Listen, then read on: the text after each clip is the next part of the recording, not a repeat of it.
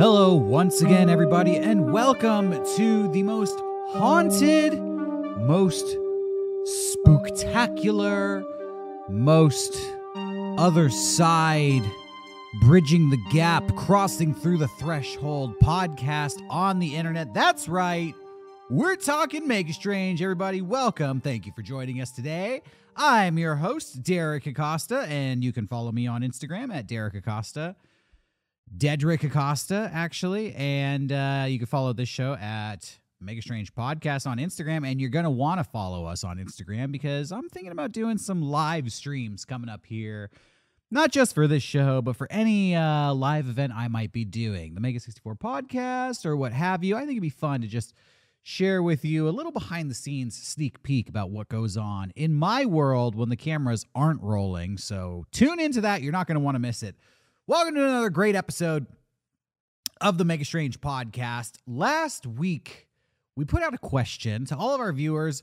What should the name of our friendly little critter here be? We've had this guy on our set for quite a while now, and frankly, we don't know what to call him. And it's rude not to have a name to address your friends, your toys, Mothman, whatever this thing is. I'm not Godzilla fan, Ghidorah, maybe Smegma, whatever his name is. But this one officially has no name. And so we put it to you, the viewers, to suggest what the name should be. And I got to hand it to you. A lot of people out there were pretty creative with the things that they suggested. And I think we are going to go with one of these suggested names that our faithful Mega Strangers have put forward to us.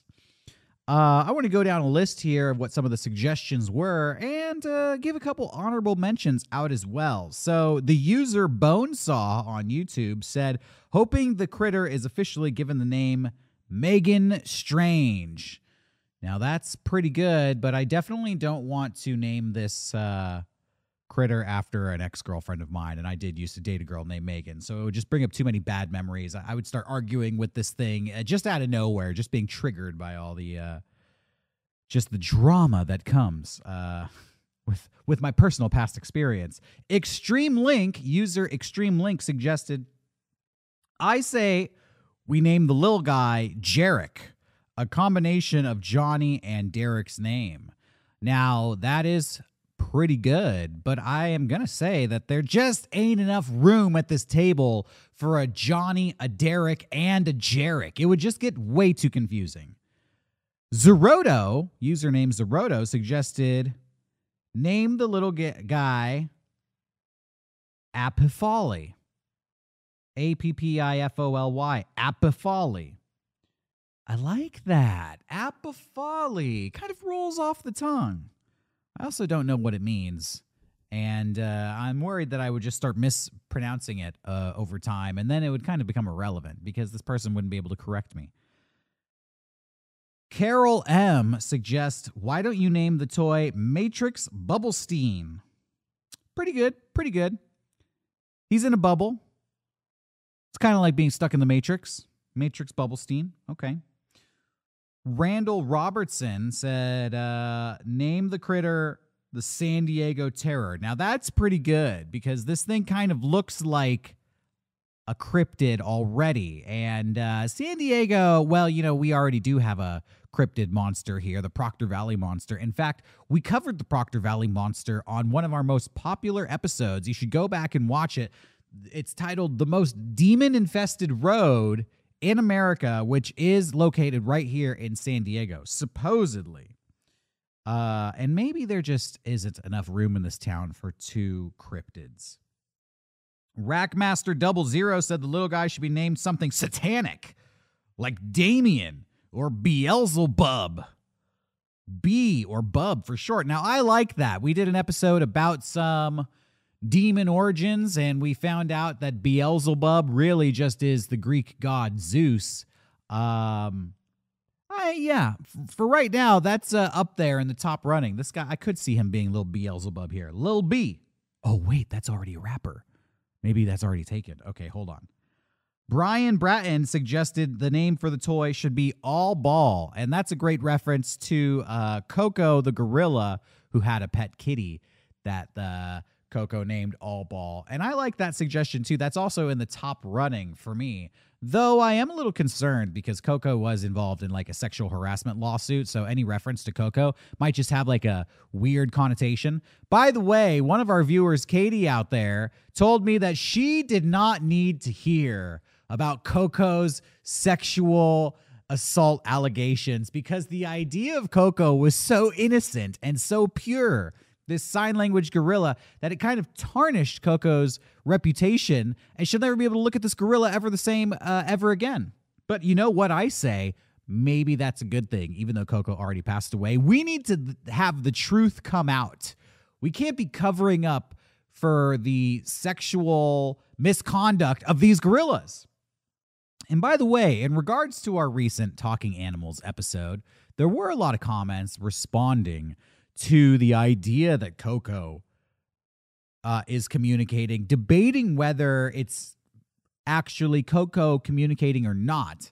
And a couple of viewers suggested that there is a lot of evidence that suggests that Coco is a hoax. Coco is a no-go. And that it was the researchers themselves who were putting forward the idea that Coco was able to communicate, but they weren't doing the due diligence when it came to the science of letting their work be reviewed by peers.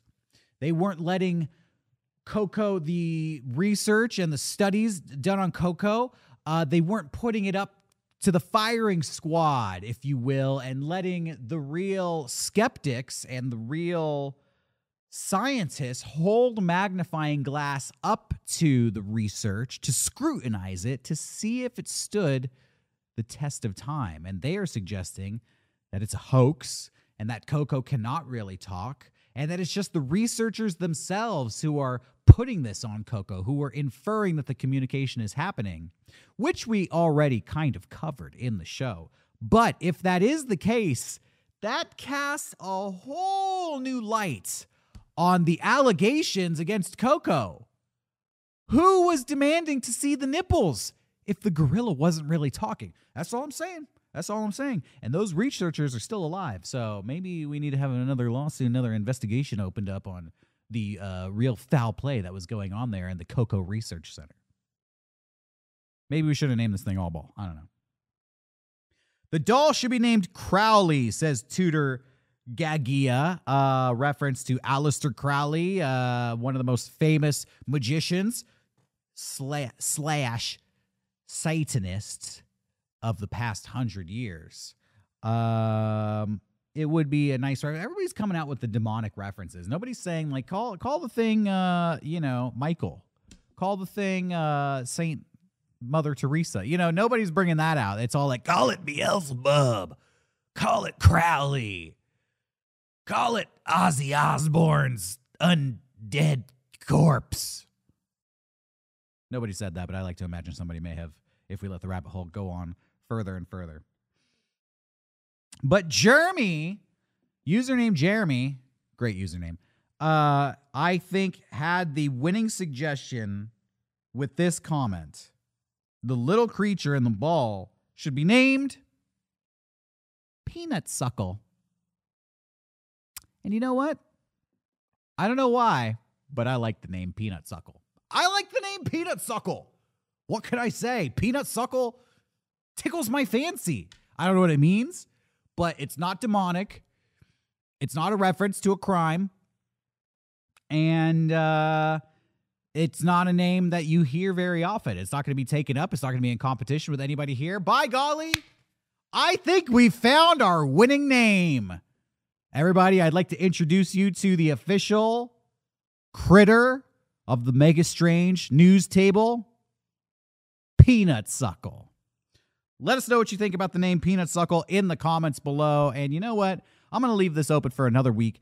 Johnny isn't here. We're going to have to get his opinion when he comes back to the microphone. So we're going to propose Peanut Suckle, and I'm sure he's going to love it. But if you want to get another competitive name to go against Peanut Suckle, now is your last chance. Get those names in here. At this point, your Peanut Suckle is the name to beat.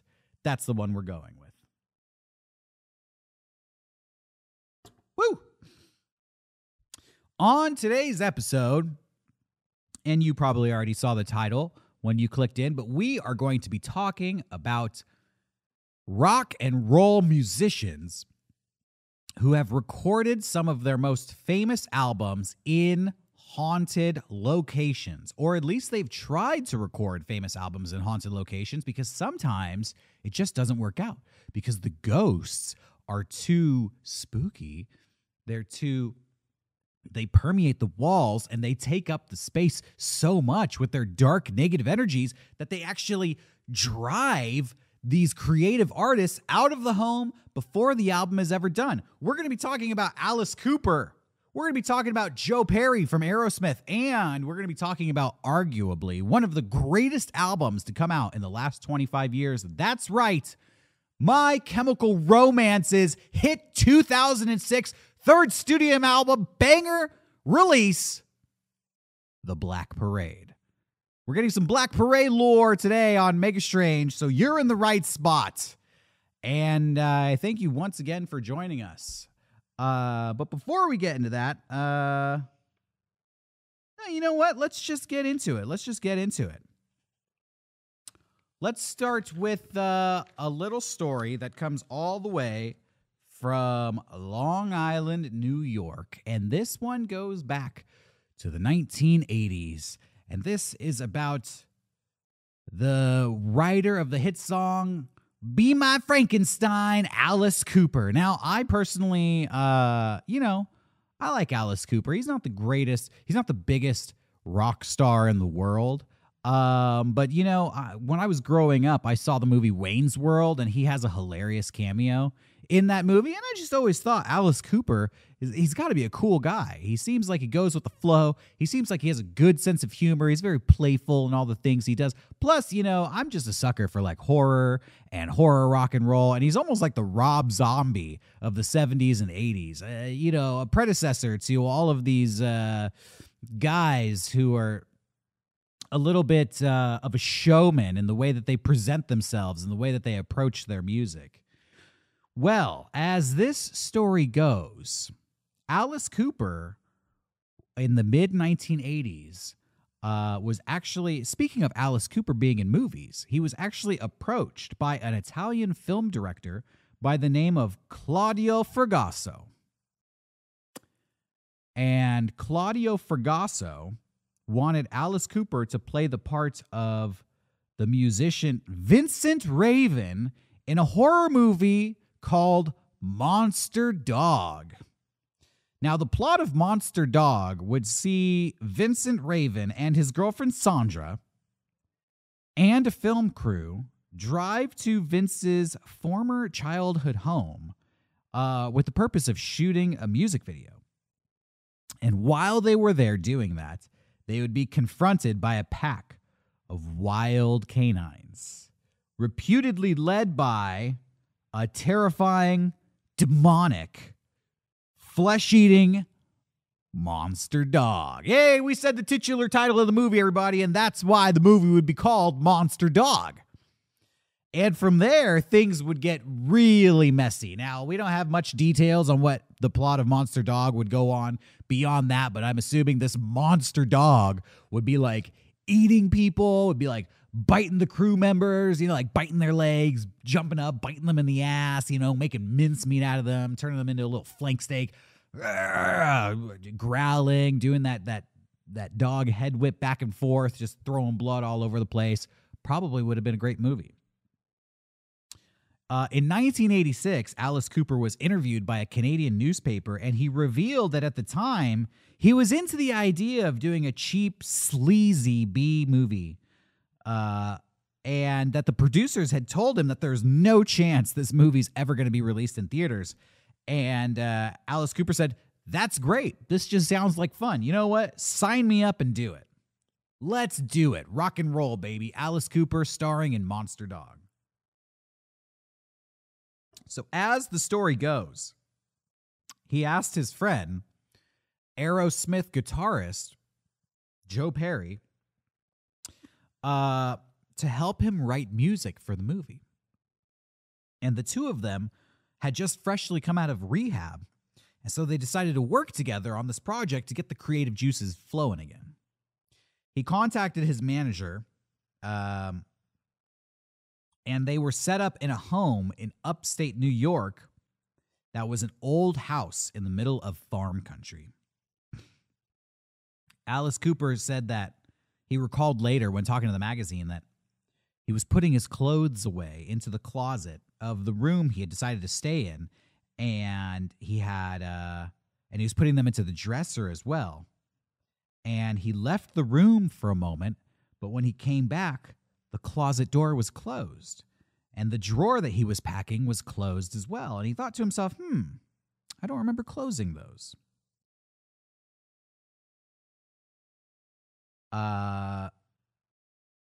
He said that items started going missing as well. For example, his harmonica disappeared.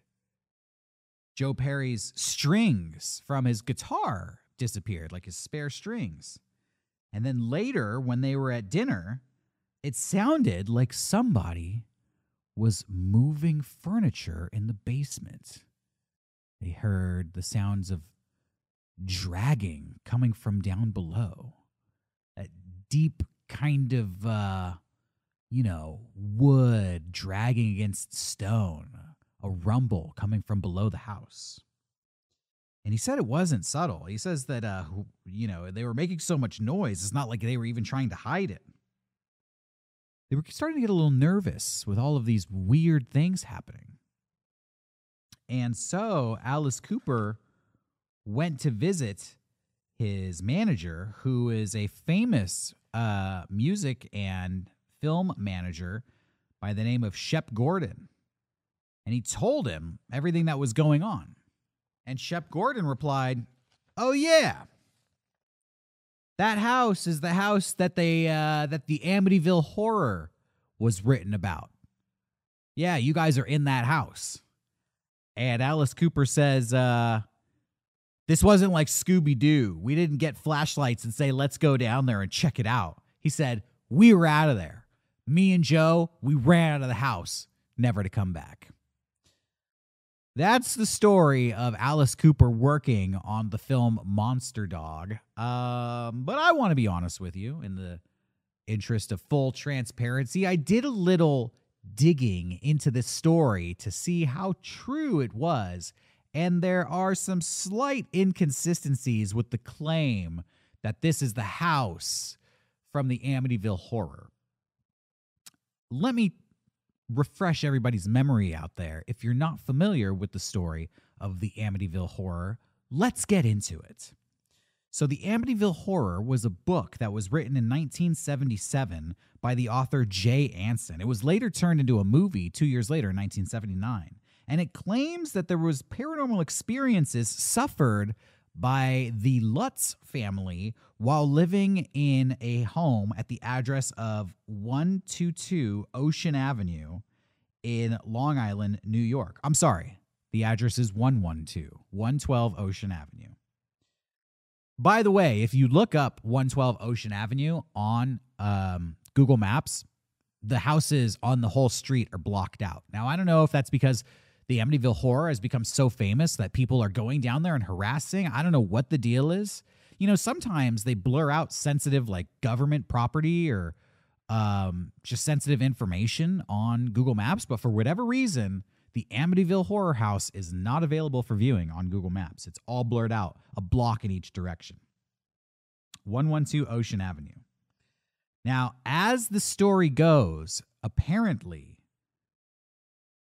in November of 1974, on November 13th, a 23-year-old man named Ronald DeFeo Jr. was living in that house with his family at 112 Ocean Avenue. At about 6:30 p.m. that night, Ronald, who was 23 years old, entered Henry's Bar, which was a bar down the street from the house, and he declared to everybody in the bar, "You have to help me. I think my mother and my father have been shot." DeFeo and a small group of bar patrons went down to 112 Ocean Avenue, just a few blocks away, And they went inside, and they found that Ronald's parents were, in fact, dead inside the house. But not only that. You see, one of Ronald's friends made an emergency call to the police, who came down and they searched the home, and they found that there were 6 family members in the house who had been murdered. Each of them had been shot. It was both of Ronald's parents and 4 of his siblings. The DeFeo family had been living in that house for 9 years up at that point, after purchasing the home in 1965. Ronald was taken into police custody for his own protection because he claimed that the killings were carried out by a mafia hitman. However, in a subsequent interview with the police at the station, he started to expose some inconsistencies in his story. And the following day, he confessed that he was the one who had carried out the killings.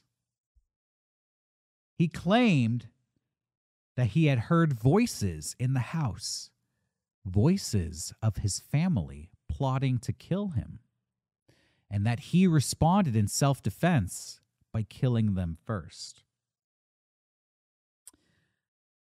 He was put on trial, and he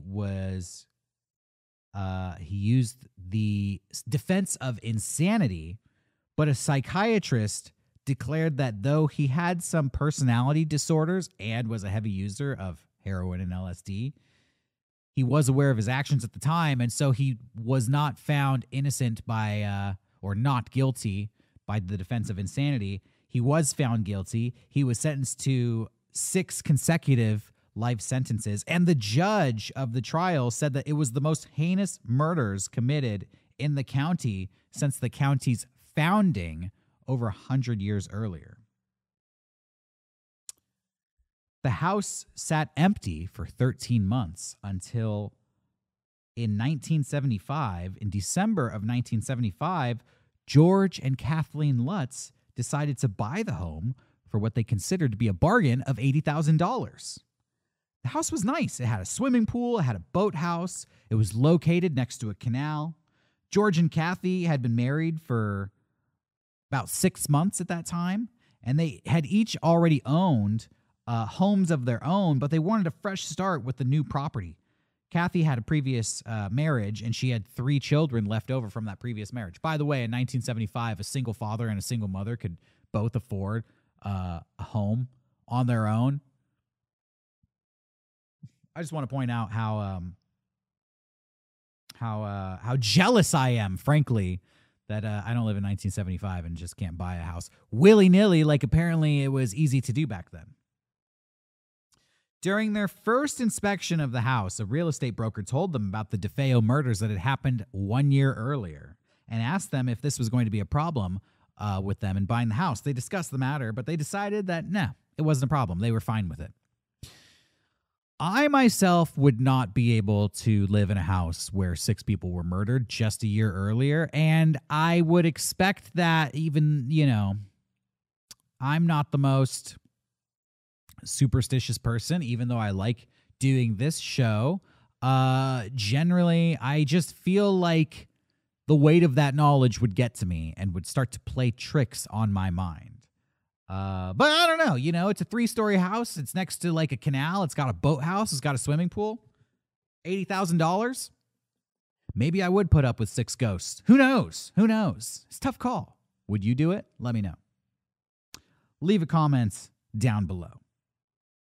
Well, not only that, not only are they getting this awesome house for a great deal, but it's still filled with all the family's old furniture for just an extra $400. Now, who's pocketing that $400? That's just the real estate agent being like, yeah, you know what? I'll let you keep the furniture if you just slip me a couple $100. I mean, family's not around anymore. The only surviving member's in jail. Who owns the furniture? It was probably like it would cost more than $400 to get some movers to come and take it all out. So that real estate agent is like double dipping on the deal. That's the real crime here. Well, we're not going to get into that. Let's keep going forward. Uh, After learning about the history of the house and the murders that happened in it, the Lutz family decided to have the house blessed by a priest. And so they asked for Father Ralph J. Pecoraro to come down and bless the house. And as the story goes, he arrived to perform the blessing on the afternoon of December 18th, 1975. And when he flicked holy water and began to pray for the blessing of the house, he heard a masculine voice demand that he, quote, "Get out. Get out." Of course, Father Pecoraro did get out, but for whatever reason, he did not mention this incident to the family before he left. And so they thought everything was okay. Until on December 24th, 1975, New Year's Eve, Father Pecoraro decided, hey, you know what? Let me ruin Christmas for the Lutz family. And he called them up on the telephone, and he advised them to stay out of the second floor room where he had heard the mysterious voice, the former bedroom of two of the siblings who had been killed by Ronald DeFeo. This was a room that Mother Kathy of the Lutzes had planned to use for a sewing room. But mysteriously, the call was cut short by static. By mid-January 1976, the Lutz family had experienced a lot of weird things happening in the house and had attempted to do another blessing. But in some unclear events, they were scared and rushed out of the house. And the Lutzes claim that they never revealed quite exactly what happened on that night because it was too frightening.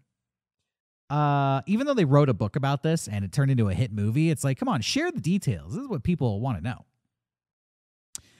On January 14th, 1976, the Lutzes and their 3 children and their dog Harry left 112 Ocean Avenue for the last time, leaving all their possessions behind. They just rushed out of there, and they never went back. A mover arrived the next day to move the possessions of the Lutzes out of the home, but he reported no paranormal phenomenon while inside the house, and subsequent owners of the house have also said that there's been no further paranormal activity. Some people think that this story is a hoax. The Lutzes later went on to give interviews to an author, Jay Anson, who wrote the book, The Amityville Horror, which was later turned into a movie. A lot of people don't believe that this is true, but George and Kathy Lutz were administered polygraph tests, lie detector tests, in 1979 by 2 people who were considered leading professionals in the field of lie detection at the time. Somebody named Chris Gugas and another person named Michael Rice. And the results, in Michael Rice's opinion, indicated that the Lutzes were not lying about their claims to what they experienced in the house in Amityville. James Cromartie bought the house in 1977, and he lived there with his wife, Barbara, for 10 years, and he has gone on record and said nothing weird ever happened, except for people coming because of the book and the movie. But of course, if he lived there from 1977 to 1987, that would mean he was the owner of the house at the time when Alice Cooper and Joe Perry claimed to have visited it while writing the soundtrack to Monster Dog. So, in my professional opinion, you know what? I believe that Alice Cooper did experience some hauntings on Long Island, but I think he may have been confused about where he was actually staying. Though, if you go back to the Amityville Horror, there are claims that the family was pursued by whatever evil spirit was haunting them, and it followed them to another house later on. They visited Kathy's mother's house and experienced some paranormal stuff there. So, it could have been a family member's house. It could have been a house that the Lutz family visited after being in the Amityville horror home, and they had dragged the paranormal creature with them somewhere and left it laying in wait to spring a trap on Alice Cooper. Or perhaps Alice Cooper was just haunted by somebody else, and it was conflated with the Amityville horror home. We'll never know.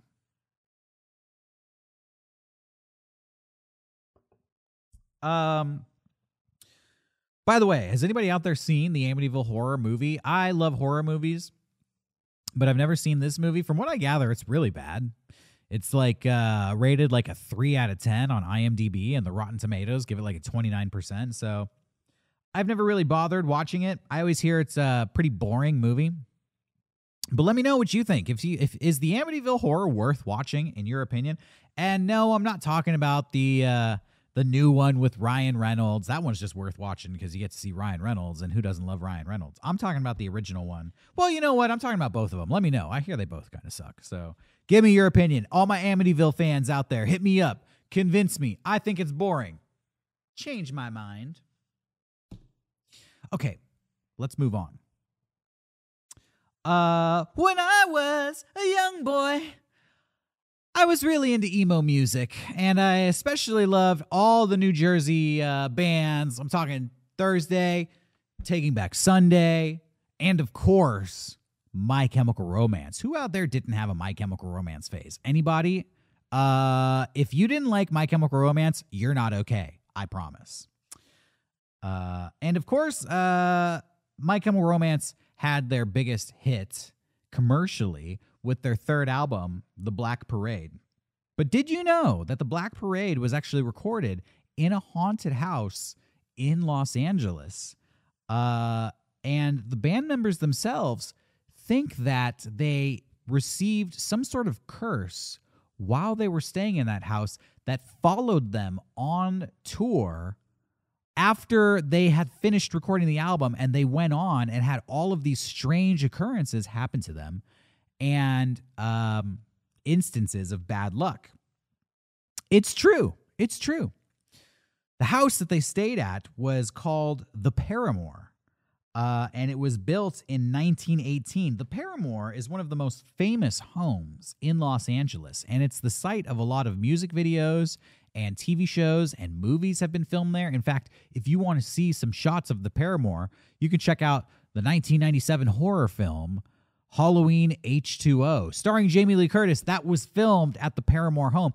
And when you watch that movie, the setting is a little creepy. I mean, despite the fact that Michael Myers is like sticking his head in all the windows and like trying to kill people when they're not watching, it does have like an ominous presence to it. The home was built by a socialite by the name of Daisy Moreno, and she was the heiress to the Pan American Petroleum fortune. Her father was a millionaire oil tycoon by the name of Charles Canfield, and in 1918, she used her money to commission the building of the home, which at the time she named Crestmount. It was over 18,000 square feet, and the estate featured terraced fountains, rose gardens, orange groves, 6-bedroom suites, a swimming pool, a 5-car garage, a greenhouse, stables, and a wishing well. The media outlets at the time, the newspapers and radio programs, dubbed the Crestmount the most beautiful home in Hollywood. She moved into the house in 1923 with her new husband, silent film star Antonio Moreno. And here is where the couple would host star-studded Hollywood events, film screenings, dinner parties, and all kinds of the debauchery that would happen in Hollywood during the Roaring '20s. The couple, Daisy and Antonio, eventually moved out of the home in 1929, just 6 years later. And the heiress and her sisters deeded the estate to a private boarding school for girls that they wanted to be named after their deceased mother. And so during the Great Depression, the school was known as the Chloe P. Canfield School for Girls, and it educated orphans and young girls, and it was run by nuns. By the way, Chloe P. Canfield has a dark history herself because she was murdered by one of her servants right in front of Daisy Moreno, her daughter, back in 1906. And this traumatic event supposedly always plagued Daisy throughout her life. Well, Daisy met her own unfortunate end in February of 1933 when her car went over a cliff while driving down Mulholland Drive in Los Angeles. Now, as the story goes, Daisy and her 21-year-old driver, Renee Dussault, had left a party that night celebrating the engagement of Daisy's daughter to her new fiancé.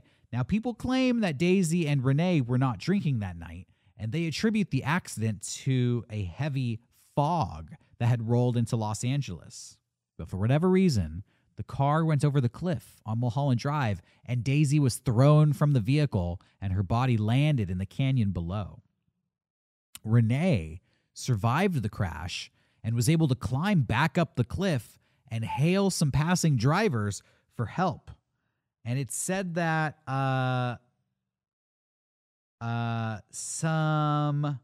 couple, I don't have their name here. I can't find it. It is in my notes, but I can't find it at the moment. But this couple was returning from their own party, and they saw Renee, the 21-year-old driver, covered in blood, trying to hail them down.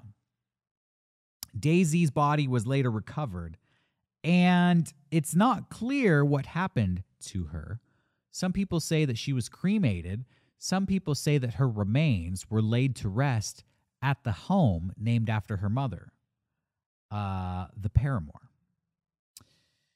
The house remained in the hands of the nuns for a long time until 1987, when it was damaged by an earthquake that struck Los Angeles, an earthquake that injured over 200 people.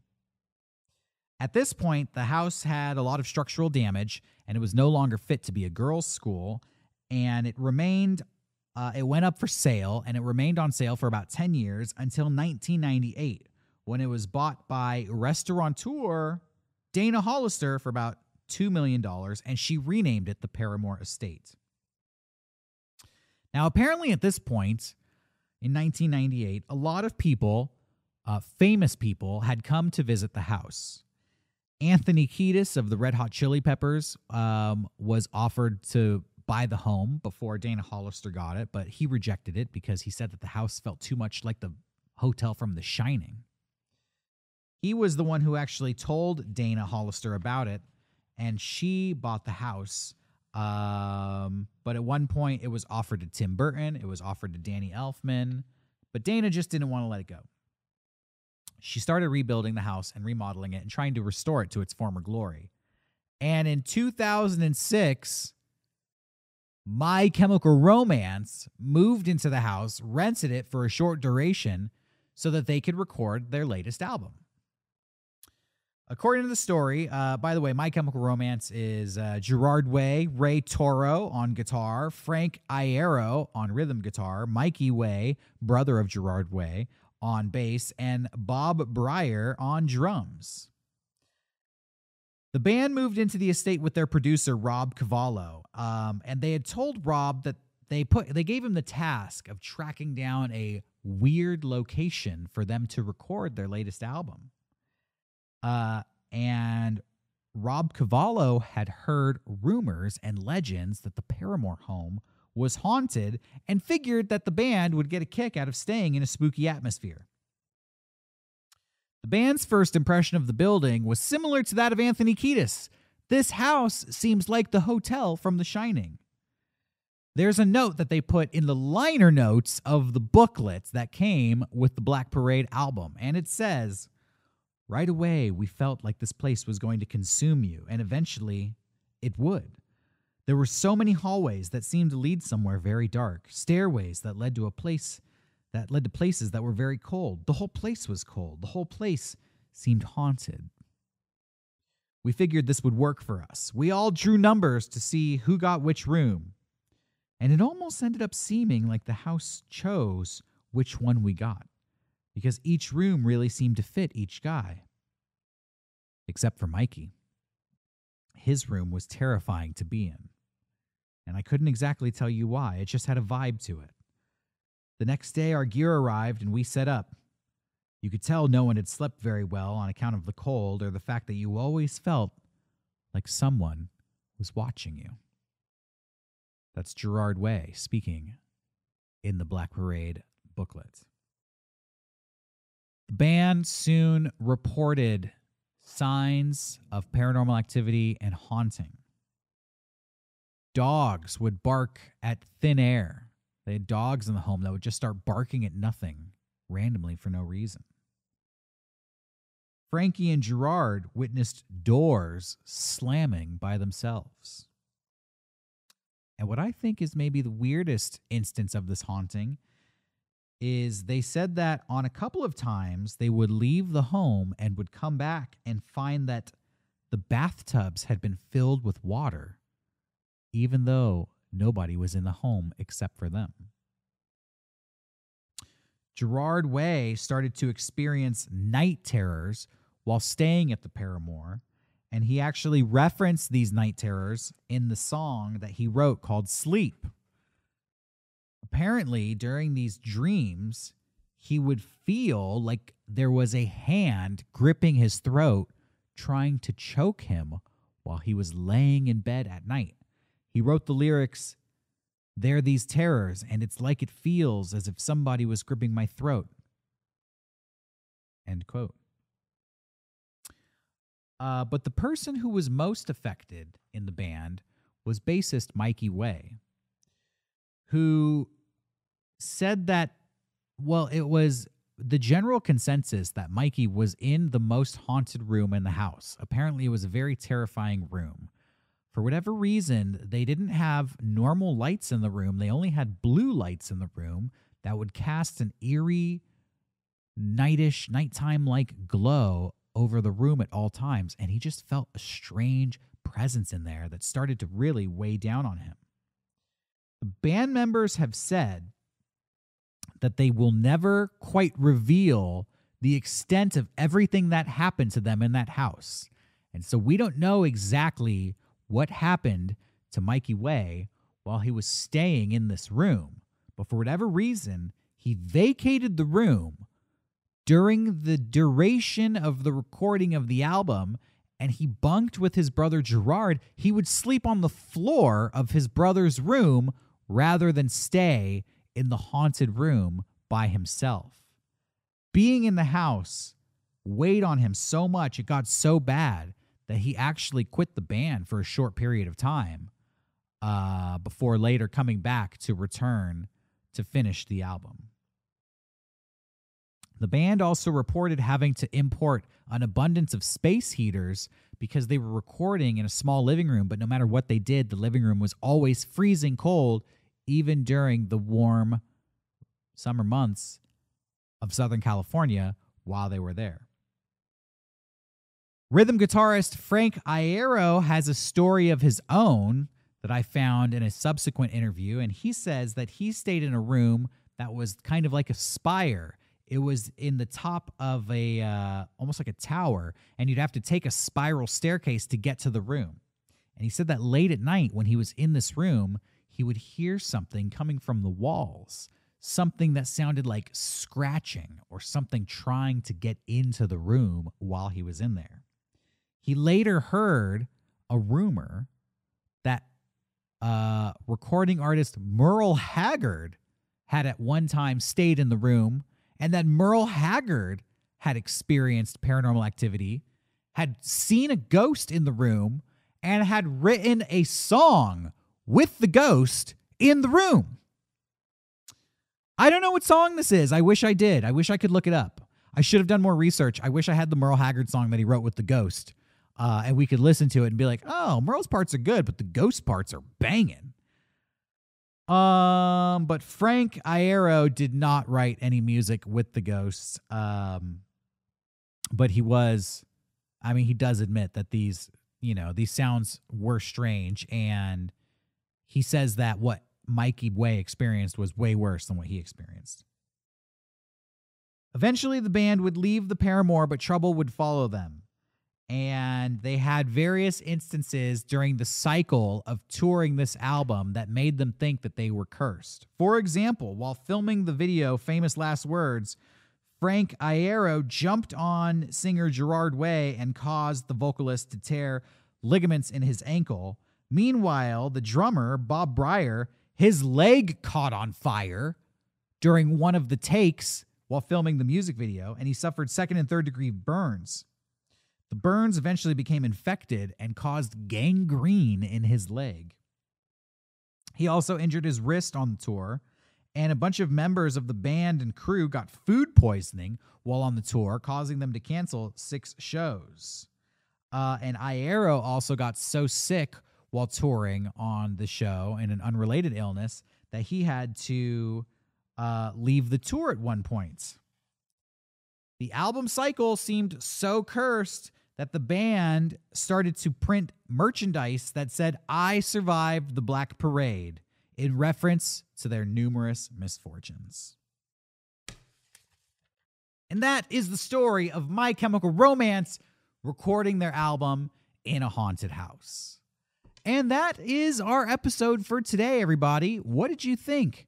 Have you heard any famous stories of musicians being haunted? Have you heard any famous stories of musicians recording their albums in a haunted house that you want us to cover on future episodes of this show? Let us know in the comments below. And if there's anything you want us to investigate or give you the full deep dive story on, you can leave those comments down below as well. We'll be back next week with another episode of Mega Strange. So until then, stay strange, everybody.